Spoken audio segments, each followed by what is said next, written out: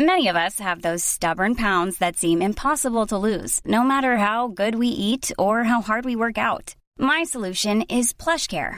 PlushCare is a leading telehealth provider with doctors who are there for you day and night to partner with you in your weight loss journey. They can prescribe FDA-approved weight loss medications like Wegovy and Zepbound for those who qualify. Plus, they accept most insurance plans. To get started, visit plushcare.com/weightloss. That's plushcare.com/weightloss.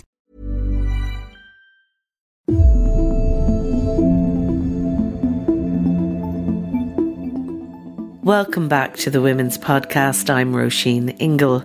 It's a very grey and drizzly morning out there, but I have just come back from the 40-foot. We took a mad notion to drive out there in the rain at 6:30 a.m, the four of us, my partner and my two little girls, and even though only one of us actually got in for a swim, and it wasn't me, I have to say it was a brilliant adventure, and I'm going to do it again. And next time I will get in, I swear. And any listeners who have caught the swimming bug during this pandemic, I take my hat off to you. I can see the appeal, even though I only got in up to my knees. And it's something I'm definitely going to do more often. I feel more alive, even just for being out there by the sea that early in the morning. So I will be getting in the next time. Definitely, I swear. And I've said it on the podcast now, so it has to happen. Later on, in a moment, we're going to be hearing from former Irish politician Gemma Hussey, who tells Kathy Sheridan about a lot of things, including some of the sexism that she had to deal with in her political career. The only thing is, on the first day, one of the cabinet members and the senior member was Peter Barry of tea fame. And there's one stage, every morning before you go into the cabinet meeting, there was a side room with a tea making thing on it. And it became clear to me that they expected me to make the tea. And I certainly wasn't that interested in that. And I said, well, we have one person here who knows about tea, and that's Peter Barry. Couldn't he make the tea?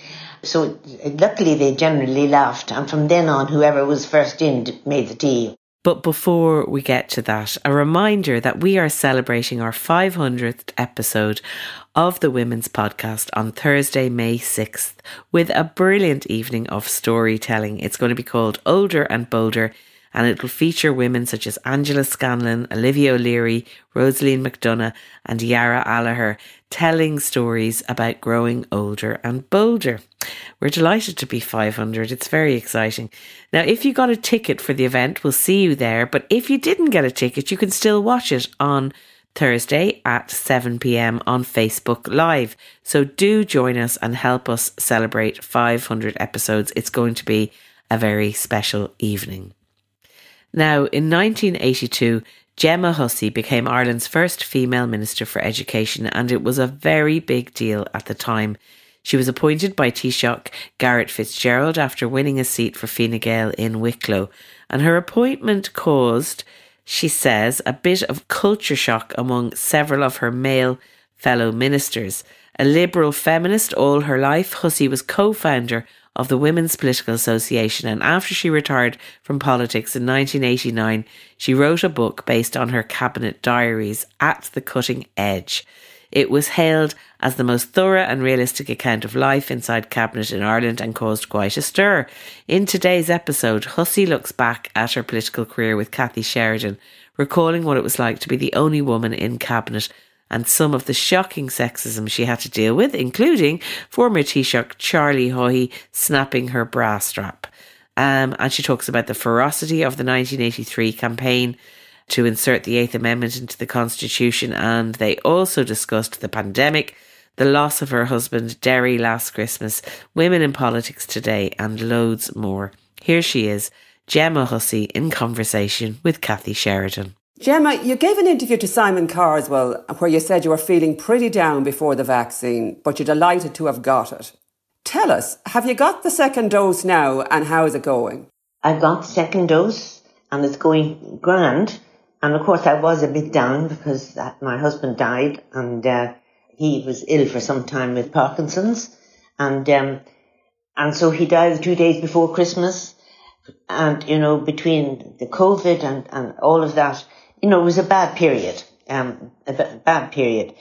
But anyhow, I'm bouncing back and, taking up everything and getting very active again, and that's fine. And, as I say, can't get used to having white hair, but apart from that, I'm fine. Well, you don't look much different to me to how you looked 40 years ago, in all honesty. But Gemma, can we talk a little bit about the horrible, horrible time that must have been before Christmas, first of all, and secondly, during COVID?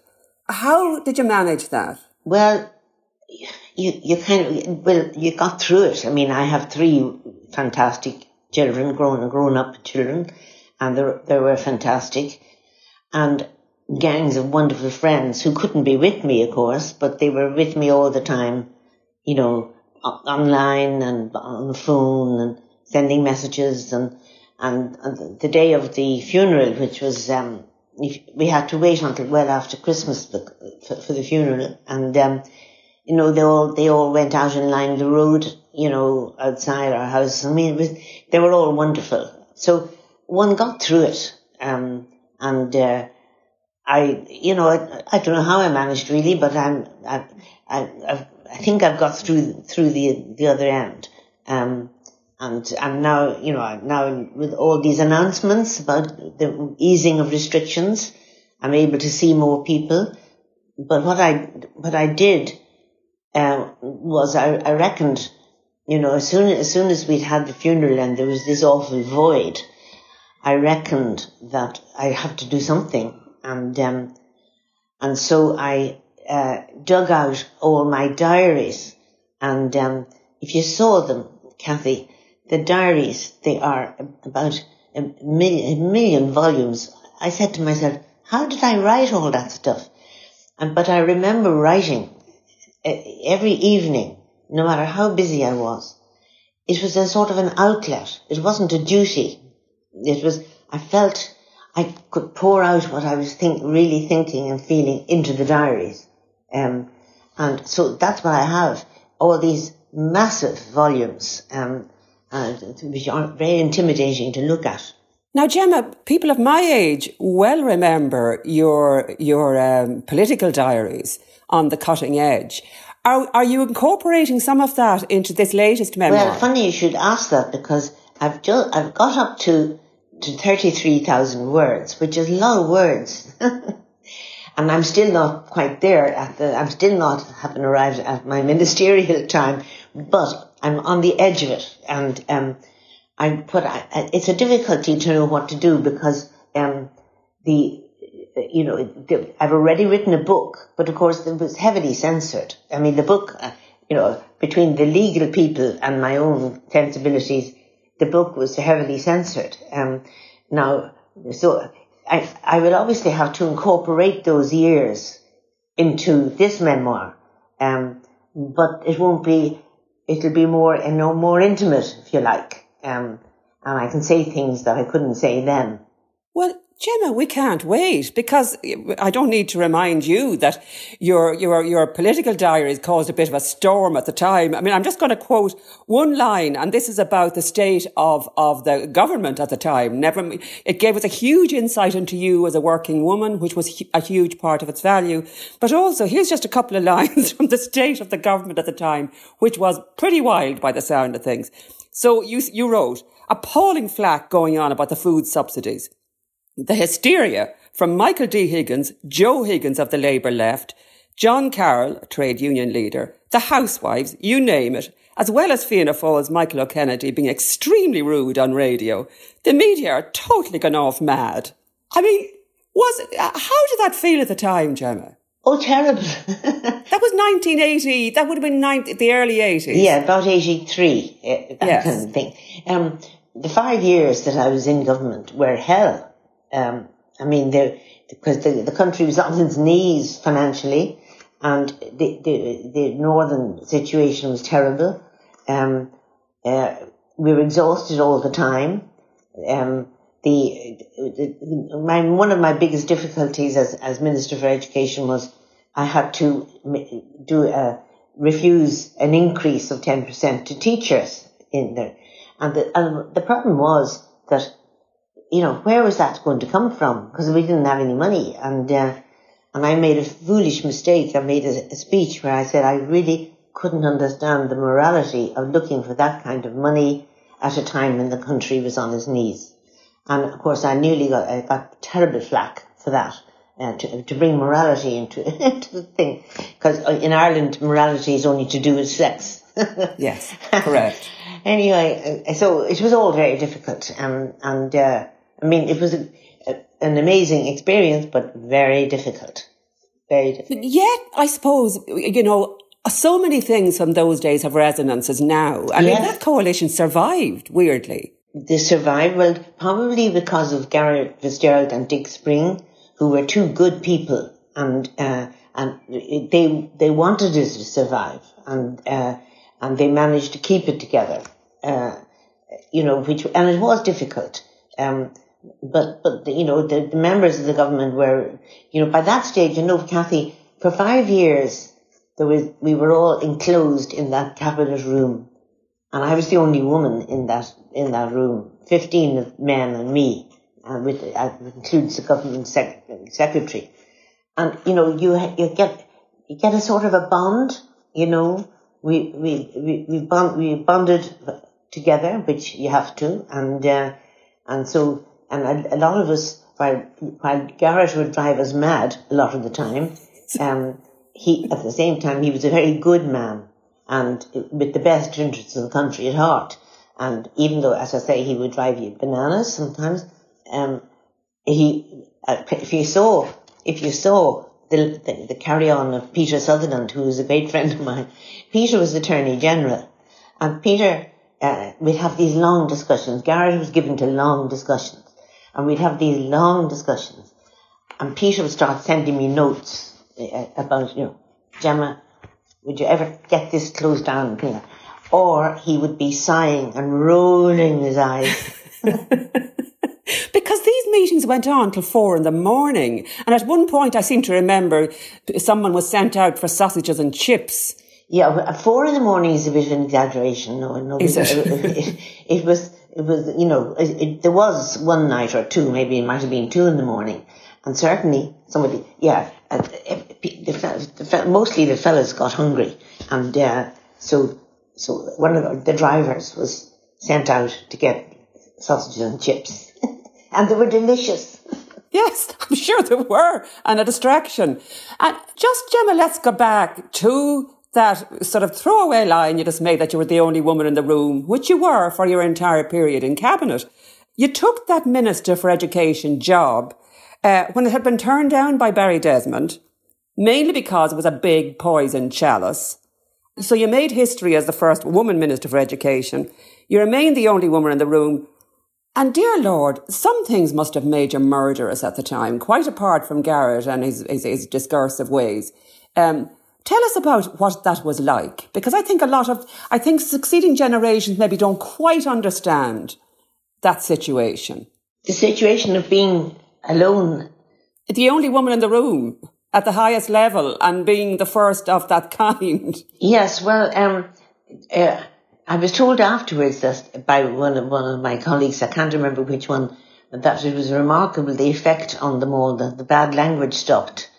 There was no bad language at all, and they were all perfectly nice. The only thing is, on the first day, one of the cabinet members and the senior member was Peter Barry of tea fame, and at one stage, every morning before you go into the cabinet meeting, there was a side room with a tea making thing on it, and it became clear to me that they expected me to make the tea, I certainly wasn't that interested in that, I said, well, we have one person here who knows about tea, and that's Peter Barry. Couldn't he make the tea? And so luckily they generally laughed, and from then on, whoever was first in made the tea or whatever. But those years, they were difficult, and but I was conscious of the fact that I had considerable support from Garrett, who was, he was a feminist before his time, and I mean, I'm sure if he were with us today, he'd be delighted at the advances that women have made, because as I am. So there's another story. I think it was recounted another time at Cabinet. We were arguing about food subsidies and whether or not we would reduce them because we had increased social welfare, so we could vaguely reduce the food subsidies.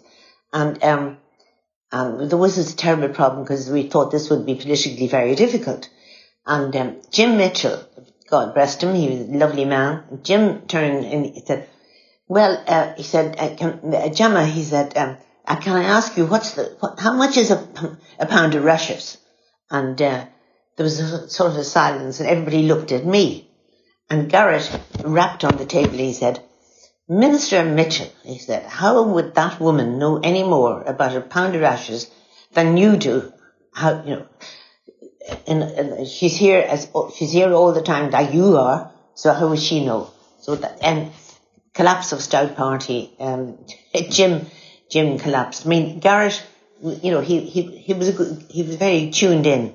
Wasn't that tremendous leadership of a kind that we don't expect to hear about, really, from those days? And so important, because I know there was talk of that culture shock among several ministerial colleagues when you came on board.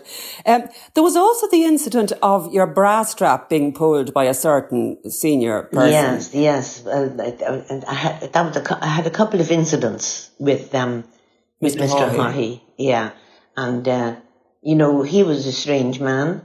I mean, I don't like to speak ill of the dead, but he had a sort of a charisma about him, which, I mean, I could never understand why women were attracted to him, because I didn't find him attractive. But anyhow, I had two small incidents with him. One was when I was sitting in the visitors' gallery in Leinster House, which looks down onto the Dáil, and it's a circular gallery around. And I was looking down and waiting for a debate about rape, and I had tried to get a private member's bill through the Senate.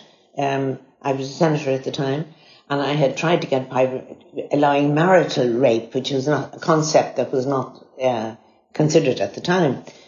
And anyhow, I was sitting there minding my own business, and the next minute I felt a tweak, you know, on my bra strap, and I jumped up, and who was there? Only Charlie Haughey with this smile on his face, and he said, Senator, he said, I just want to tell you that that'll be okay. Your bill will go through, and I have a very good minister, Sean Doherty, who will look after it. So I mean, I was so flabbergasted, I just sat down. He was an extraordinary person because he was so clever in so many ways. I was just watching that wonderful RTE programme last night, the documentary on the arms trial. That came just before I got involved in politics. And I think that started my deep interest in politics. You know, he was up to his ears in that, and he was an extraordinary mixture. It's an awful pity he had. Was. I think people are confused by him for that reason. Yeah. There is a lot of nuance there, but at the same time, those stories are quite chilling, really, given the context of the times and how little control women really had back then. Oh, exactly. I mean, and there were stories about colleagues, friends of mine, who were, you know, had problems in the lift, was going up with some of the men and things like that. It never happened to me. And I said to my secretary at one stage, how come that never happens to me? About, you know, the problems in the lifts and things. And she said, oh, you're too much of a lady. She said, oh, goodness. It wouldn't do it to you. You're too much of a lady. And I didn't know whether to be insultant or otherwise. Well, he pinged your bra strap, so I don't think that quite follows. Just coming forward very briefly to the moment, and something that, an episode that kind of fascinates me because it is 2021, is the so-called Sofagate incident involving Ursula von der Leyen in Turkey. Yeah, it's extraordinary. I'd start off with it happened in Turkey. Now, Erdogan has undone so much of what Ataturk did way, way back to try and make Turkey into a modern country, and as you know, they were trying to get into the European community for some time. So the first thing about that incident, it struck me that it could only happen in somewhere like Turkey. And then also, the men involved lacked, particularly Charles Michel, they lacked all sense. I mean, you think he'd be awake enough to notice two chairs and to say, ask somebody, bring another chair, or, and not sit down until another chair had come. So I thought it was a disgraceful thing, and I'm delighted that she let all barrels go when she spoke to the European Parliament. I mean, a lot of women just would hide that kind of thing, but she didn't. Yeah, Gemma, what interests me is the approach, say, of Angela Merkel to that. I mean, she has said that she has been, something similar has happened many times to her. But what she does is she notes it and stores it away. And she prefers not to talk about it. Obviously, she feels it would be a distraction. Whereas von der Leyen has made it an incident to say, look, if this can happen to me, imagine what's happening to many millions of women around the world. Which would you choose? And if you were in those particularly powerful positions, which would you choose? Well, nowadays, I would do what Ursula von der Leyen did. In way back, it would have been very difficult. I mean, I didn't say anything about Charlie Hoy that time. I didn't say, it would have been very, very difficult. But nowadays, it's great. She spoke up. That's terrific. But, all my life in politics, whether in Ireland or abroad, but mostly abroad, if I went abroad officially, there's a thing called the Trilateral Commission, which is a big economic think tank, international, and Garrett asked me to serve on that after I became leader of the Senate. Anyway, I went to this big, enormous meeting full of about 1,000 men, and I couldn't see any other women, and it was clear that they all thought that I was an accompanying spouse, because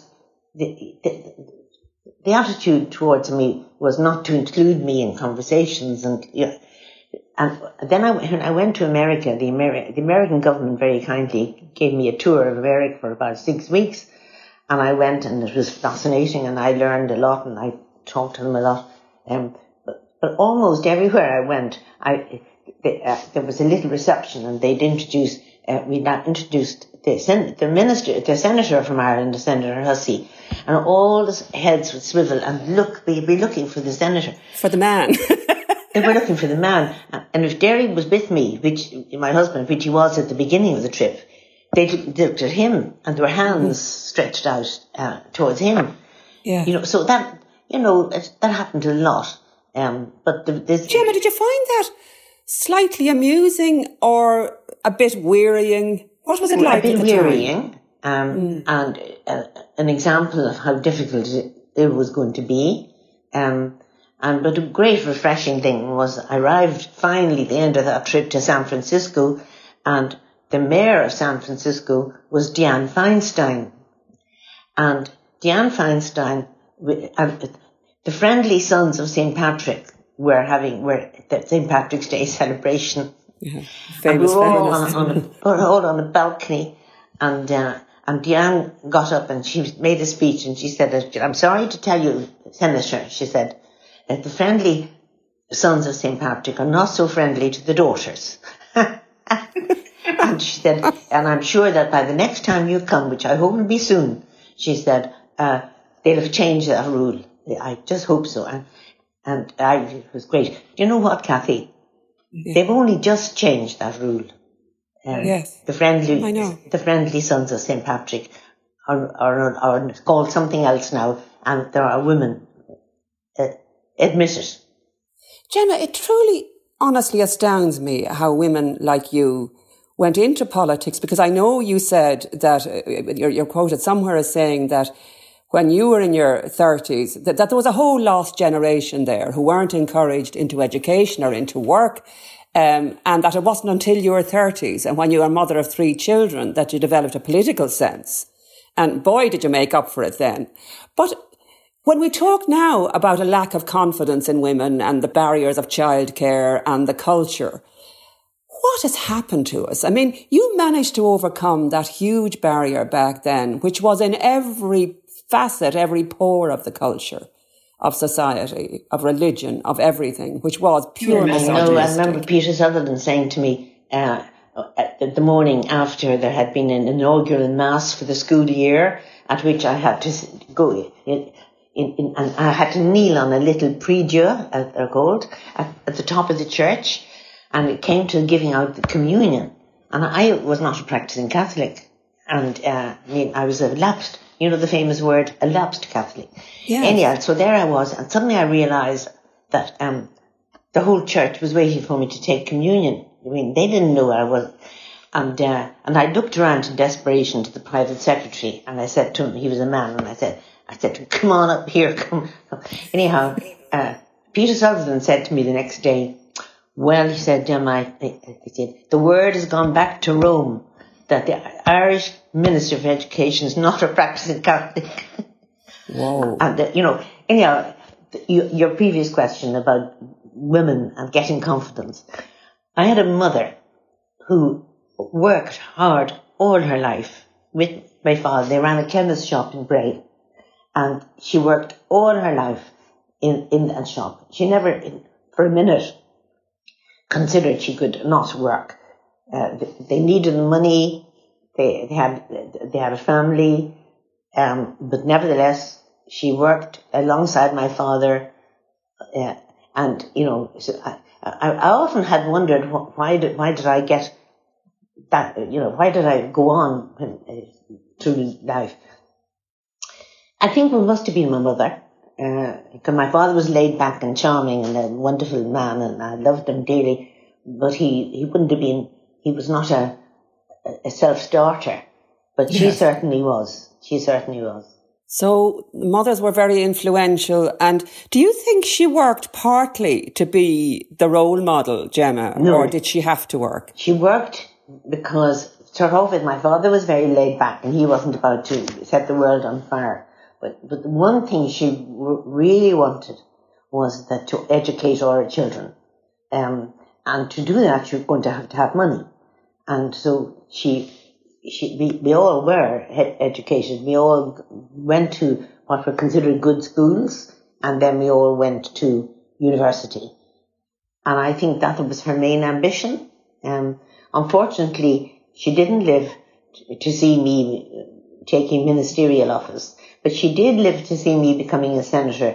But by then, she had a touch of Alzheimer's, and I don't think she quite realised. But, but I do think that's where it all started. Yeah, she was a determined woman, because you and I share one thing that, and Mary O'Rourke share one little bit of background, and that all 3 of us went to Loreto Convent Bray.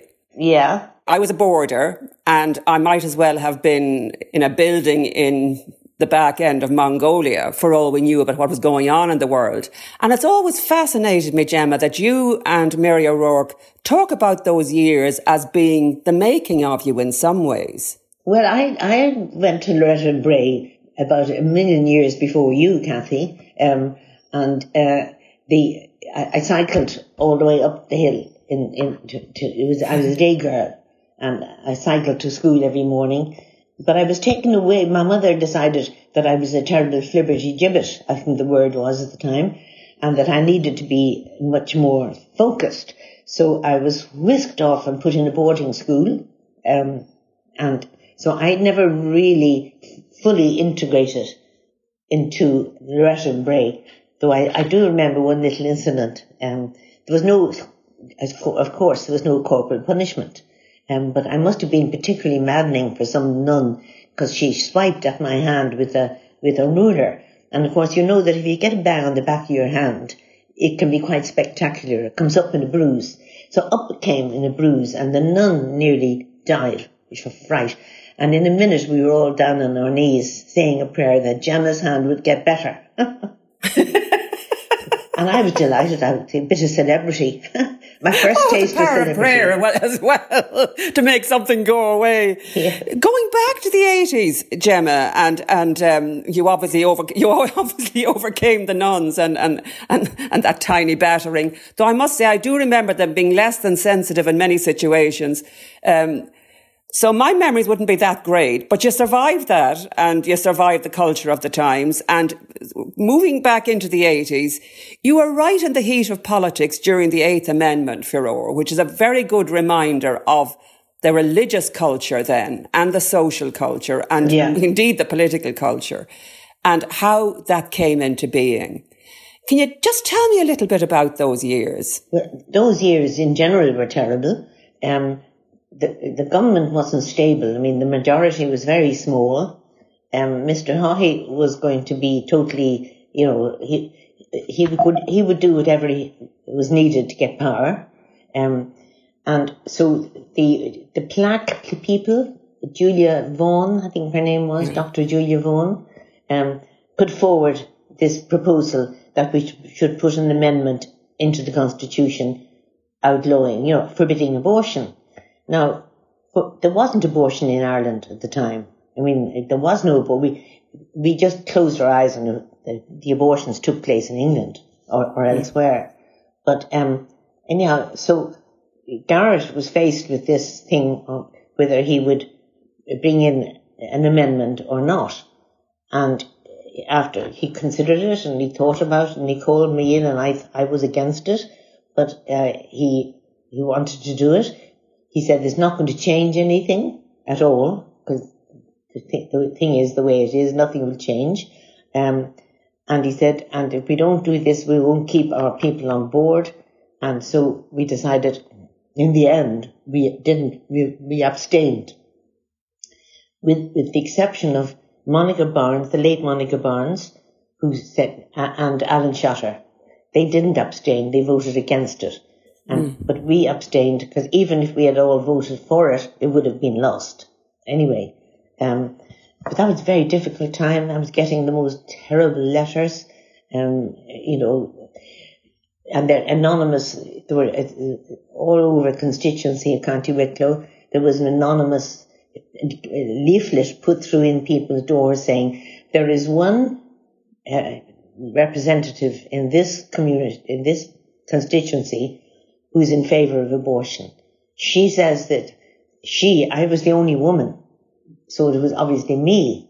And this anonymous leaflet was sent round to about 10,000 homes. It was a very, very difficult time and very worrying. And then, of course, Peter Sutherland, who was nothing if not a direct person, and Peter was quite a conservative person. He, as Attorney General, he gave an opinion eventually, and he said that it was a dangerous amendment and that we shouldn't go with it. And that was the decider. We decided we'd abstain on it. We could not vote for it. But we got terrible stick for that. Oh, and people talk about social media now. I suspect some of the private correspondence he got was pretty hairy as well. Sorry, you gave letters to the Gardaí and, threatening letters and all sorts of things. But I mean, the great thing was, I could go home eventually whenever I get home, and I had a really supportive husband who was also involved in the back room helping Fine Gael, and really supportive. And I had 3 great kids. I mean, they would drive me mad half the time, as children do, but they were always supportive. And to be able to go home and close the door, that was great. I don't know how women do it who don't have that kind of support. Now, Gemma, back then, we'll come forward to the last few years in a moment, but just staying with the 80s for a minute, you also, as a minister, proposed a sex education programme for schools. That was a pretty, that caused a bit of controversy. It did cause some controversy. I think the Archbishop of Dublin at the time was McNamara, I think. He didn't like it. Nobody liked it. I mean, the priest didn't like it. But I mean, as far as I recall, it was a very mild suggestion. I mean, compared to nowadays, it was really mild, and but it had to be done. But the teachers weren't happy with it either. Nobody was happy. That was my experience in life. Yes. Nobody. Yes. I never but made people happy. it's a sign of how you were continually pushing, being pushed back, trying to move that liberal agenda on. Did you see this week, Gemma, where this sex education programme developed by the Bishops' Conference for Irish Catholic Schools calls it a gift from God, and the Church's teaching in relation to marriage between a man and a woman cannot be omitted? You saw that? Yes, I haven't seen it in detail yet. Yeah, but it's ahead of anything else that we might have seen before now. I mean, that they did it at all. I suppose that's a positive way of looking at it. I've been studying that. Gemma, you became heavily involved in the repeal campaign with that extraordinary energy of yours. Tell us a bit about that and how that felt. Did it feel like being thrown back to the 80s for a while, or did it feel like you were... Oh, it was bliss. You had a good start. Bliss. It was wonderful to see it. I mean, I really wept the day that was passed, and so well, because, all those women who had suffered so long, I mean, I just thought it was absolutely wonderful. I was delighted and delighted to see so many women leading the campaign. It was fantastic. And so the gay marriage and all of that, all of those advances have been terrific. And I mean, I'm still, in touch with people who are helping to lead these things, I was one of the founders of the Women's Political Association. I was about to bring that up, yes, back in the 70s when it was neither popular nor profitable. At the time, and God, it was terrible, I remember. But it was great fun. It was, I don't know if I told you this story about, I was driving to the north of Ireland, to Dundalk, not quite to the north, to Dundalk. And in the car, I was driving, and in the car, I had Nell McCafferty and Nuala Fennell. And I was driving with the three of us were going to make a speech up in Dundalk, or Drogheda, one or the other, about the necessity to get women into politics. So I was driving the car, and Nell was in the back. And I remember, and I got lost, as is my wont. I couldn't find my way. I got lost. I said, God, what are we going to do now? I don't know where we're going. And Nell said, oh, for God's sake, Gemma, she said, when you get going, if I'm caught in this car with you, I'll be kneecapped. Anyhow, we finally arrived anyway, and she wasn't kneecapped, and we weren't lost completely. But she got up and made a fantastic speech about the development of women throughout the ages, and she decided what she'd use as a model would be the history of the bra. And so the bra, and with gestures, accompanying gestures, the bra used to stick out, and then it was flattened, and then it was sideways. Anyhow, I think it was that occasion that 2 or 3 nuns got up and walked out of the meeting. Oh. So those days were amazing days, and the women who worked with us, and the women of the WPA and all those organisations, they were fantastic, and many of them still are, to say. I suppose, Gemma, that leads us to 40 years on. I mean, your ambition back then was, I think, to have 40% of the numbers to be women. Are you a bit weary now, looking at that it's taken 40 years and we're still nowhere near this? No, I'm not quite sure what the percentage is now. It's very low. It's very small. It is very low. I think it's let me see, 1 in every 5 TDs and 25% of elected councillors are women. Yeah. So 20% of TDs are women, and 25% of elected councillors are women. Only 4 of 15 ministers at the cabinet table are women. Well, let me see. 4 out of 15 is a great improvement on 1 out of 15. Yes, and an even better improvement on none out of 15. But it is very slow. I agree with you. It's very slow. But, every day that passes, for example, they're talking about a by-election that's about to happen up in Dublin Bay South. And among the most prominent names being mentioned are women. Yes. Which is absolutely great. And, the whole thing is slow, but I'd love it to get quicker. And I support the organisations, Women for Election and all those. I support marvellous them all. organisation, yeah. Yeah, I think they're all great. But can you see what the barriers are at this stage, Gemma? I mean, as we were talking earlier there, in childcare, culture, confidence, I think finance comes into it. There's something else. But do you think, is there something that we're not talking about here? I think it's the pull of the difficulty of politics and family.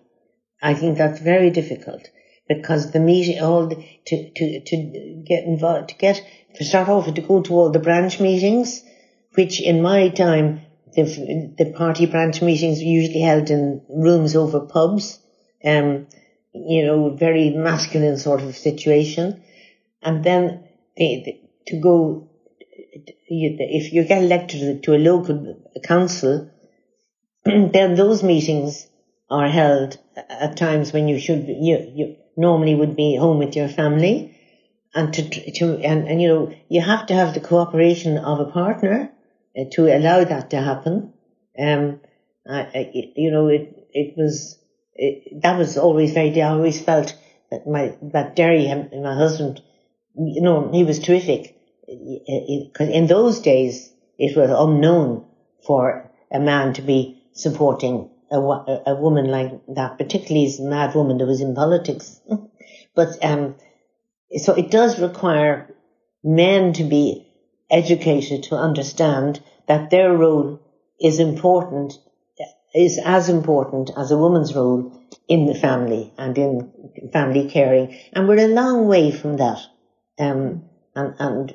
So, last week we had the Citizens Advice Committee, whatever it's called. Assembly, yeah. Suggesting that we took out of the Constitution the expression that women's place is in the home. That should have been gone decades ago. But that would be very good, and that they would put emphasis on the joint responsibility of the community for caring for children. I think that would be excellent. Do you think women are being offered winnable seats, Gemma? Are they getting a fair crack at that level? Well, I think that will improve. Certainly in the by-election that's coming up, I think none of the women's names I've heard mentioned, are exactly wilting violets. No. And what's more, none of them are related to a male politician, which is even better. Because in my day, before I got into politics, all the women were either widows or daughters of either dead or whatever TDs. So, it has improved, Kathy. Don't be downhearted. It's improving. Yes. Is the Liberal agenda done? Are there any more barriers from that point of view? I can't think immediately. My big barrier at the moment is the frightening size of the pile of diaries I'm looking at on the shelves. Well, frankly, I can't wait, Gemma. When you say, I presume some of the stuff redacted from your original diaries is going to appear, and it's going to be amazing. The original diaries are a tiny fraction, and I look at them and I say to myself, how did I do that? How did I write all those diaries? But then, as I said to you earlier, they were a release. They were, I would sit down and I'd write like mad, and I feel better afterwards. And has this been, even since your political days, you've been keeping a diary every single day? Yes, and well, to tell you the truth, I stopped keeping the diary when Derry died. I haven't had I'm an animus to do it since. So that's what they stopped. But I won't, the memoir won't go up that far, After I left politics, I got involved in starting a foundation to teach women in Eastern Europe, in former communist countries. Now, that was interesting. I worked in 12 former communist countries, and put that to be in the thing. And then I did a whole load of voluntary work. And, interesting enough, I don't know whether it was because I was a woman or not, but I was invited onto several boards, hospitals and good causes and all of which I was delighted to do. Never invited onto any board which involved business or a fee or anything like that. Really? Interesting. Whereas, not that I wanted it or needed it, but I observed it. Goodness. Gemma, we're coming to the end now, and I'm just wondering, you're 80 now. I'm a bit more than 80. I'll be 83 this year. You're 83? Well, let me tell you, your energy still shines out. Tell me, Gemma, you said in your interview with Simon Carswell that, you were wondering about the pandemic and how we are at making the best of things nowadays. And you asked, have we become a little soft? Meaning, I suppose, have we become less able to face huge challenges like this? From the point of view of soft, I feel I'd rather use the word, we've become careful.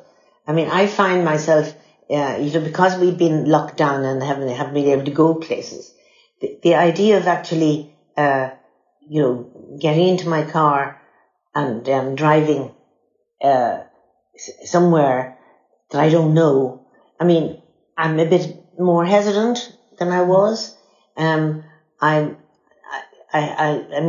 your benefit, I put on a blouse and jumper today. Normally, I've been just slugging around the house in my trousers and an old sweater, like everybody else. But I said to myself, now it's time to smarten yourself up, girl, and get out on the road. And I'm very fortunate, Cathy. I mean, I'm lucky that I have so many good friends and a good family and lots of interests. And I think I would say to anybody, keep up your interests. Don't let things lapse. Keep going, and because that's what will keep you going. And so I sound like my own grandmother. And reading has been great. I just read a book last week about Grayson Perry. He's an artist and a transvestite, and it was fascinating. I mean, new horizons, open these things, read about new things, and stimulate yourself. That's what I think. And one last question, Gemma, because I have to ask you, in terms of how this pandemic has been handled. I'm sure you've been keeping a very close eye on how the various politicians have dealt with this.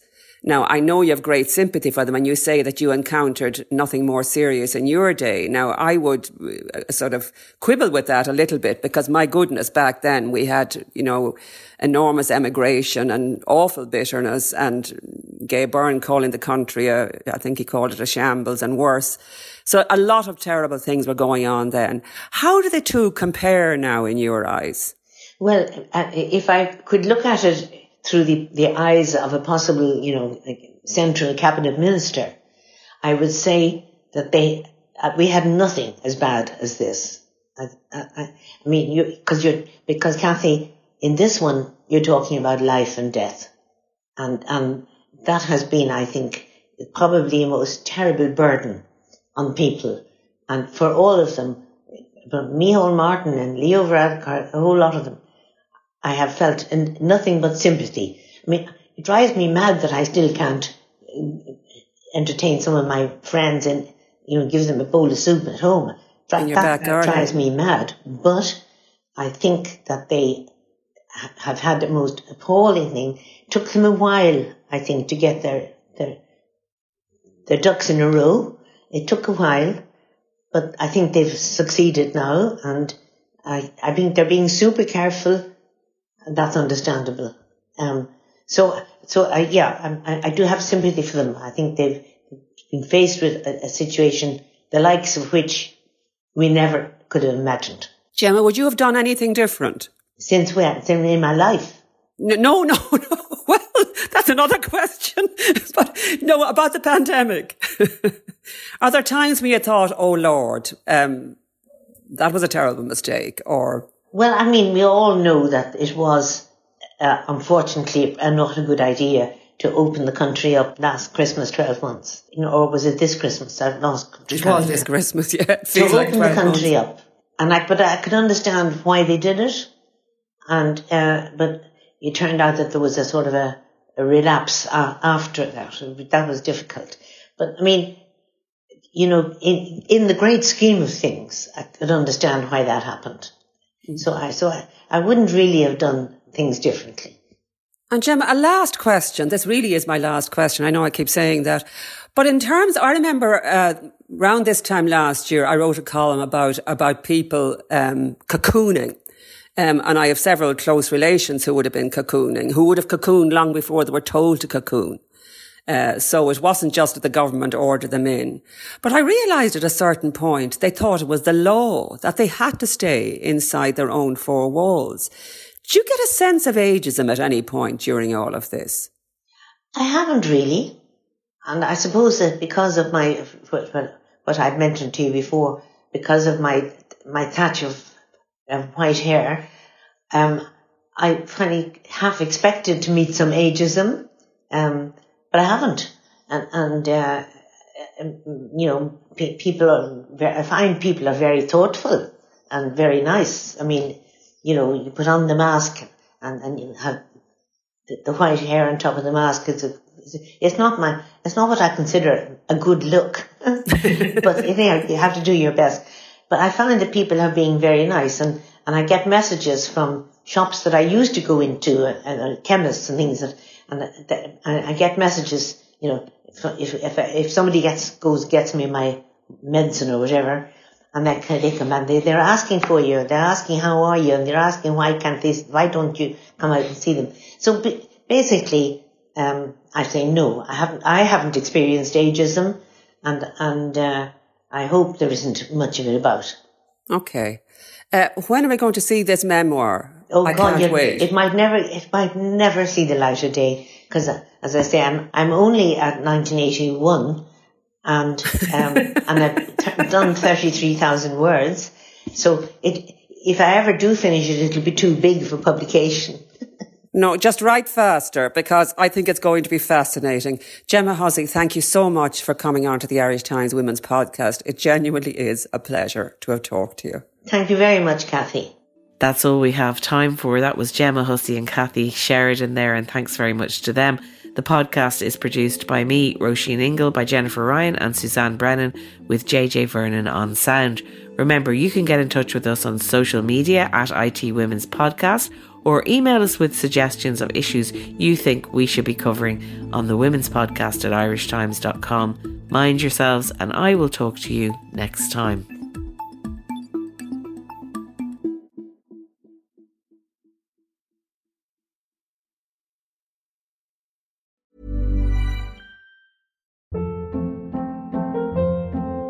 Hold up. What was that? Boring. No flavor. That was as bad as those leftovers you ate all week. Keke Palmer here, and it's time to say hello to something fresh and guilt-free. Hello Fresh. Jazz up dinner with pecan-crusted chicken or garlic butter shrimp scampi. Now that's music to my mouth. Hello Fresh. Let's get this dinner party started. Discover all the delicious possibilities at HelloFresh.com.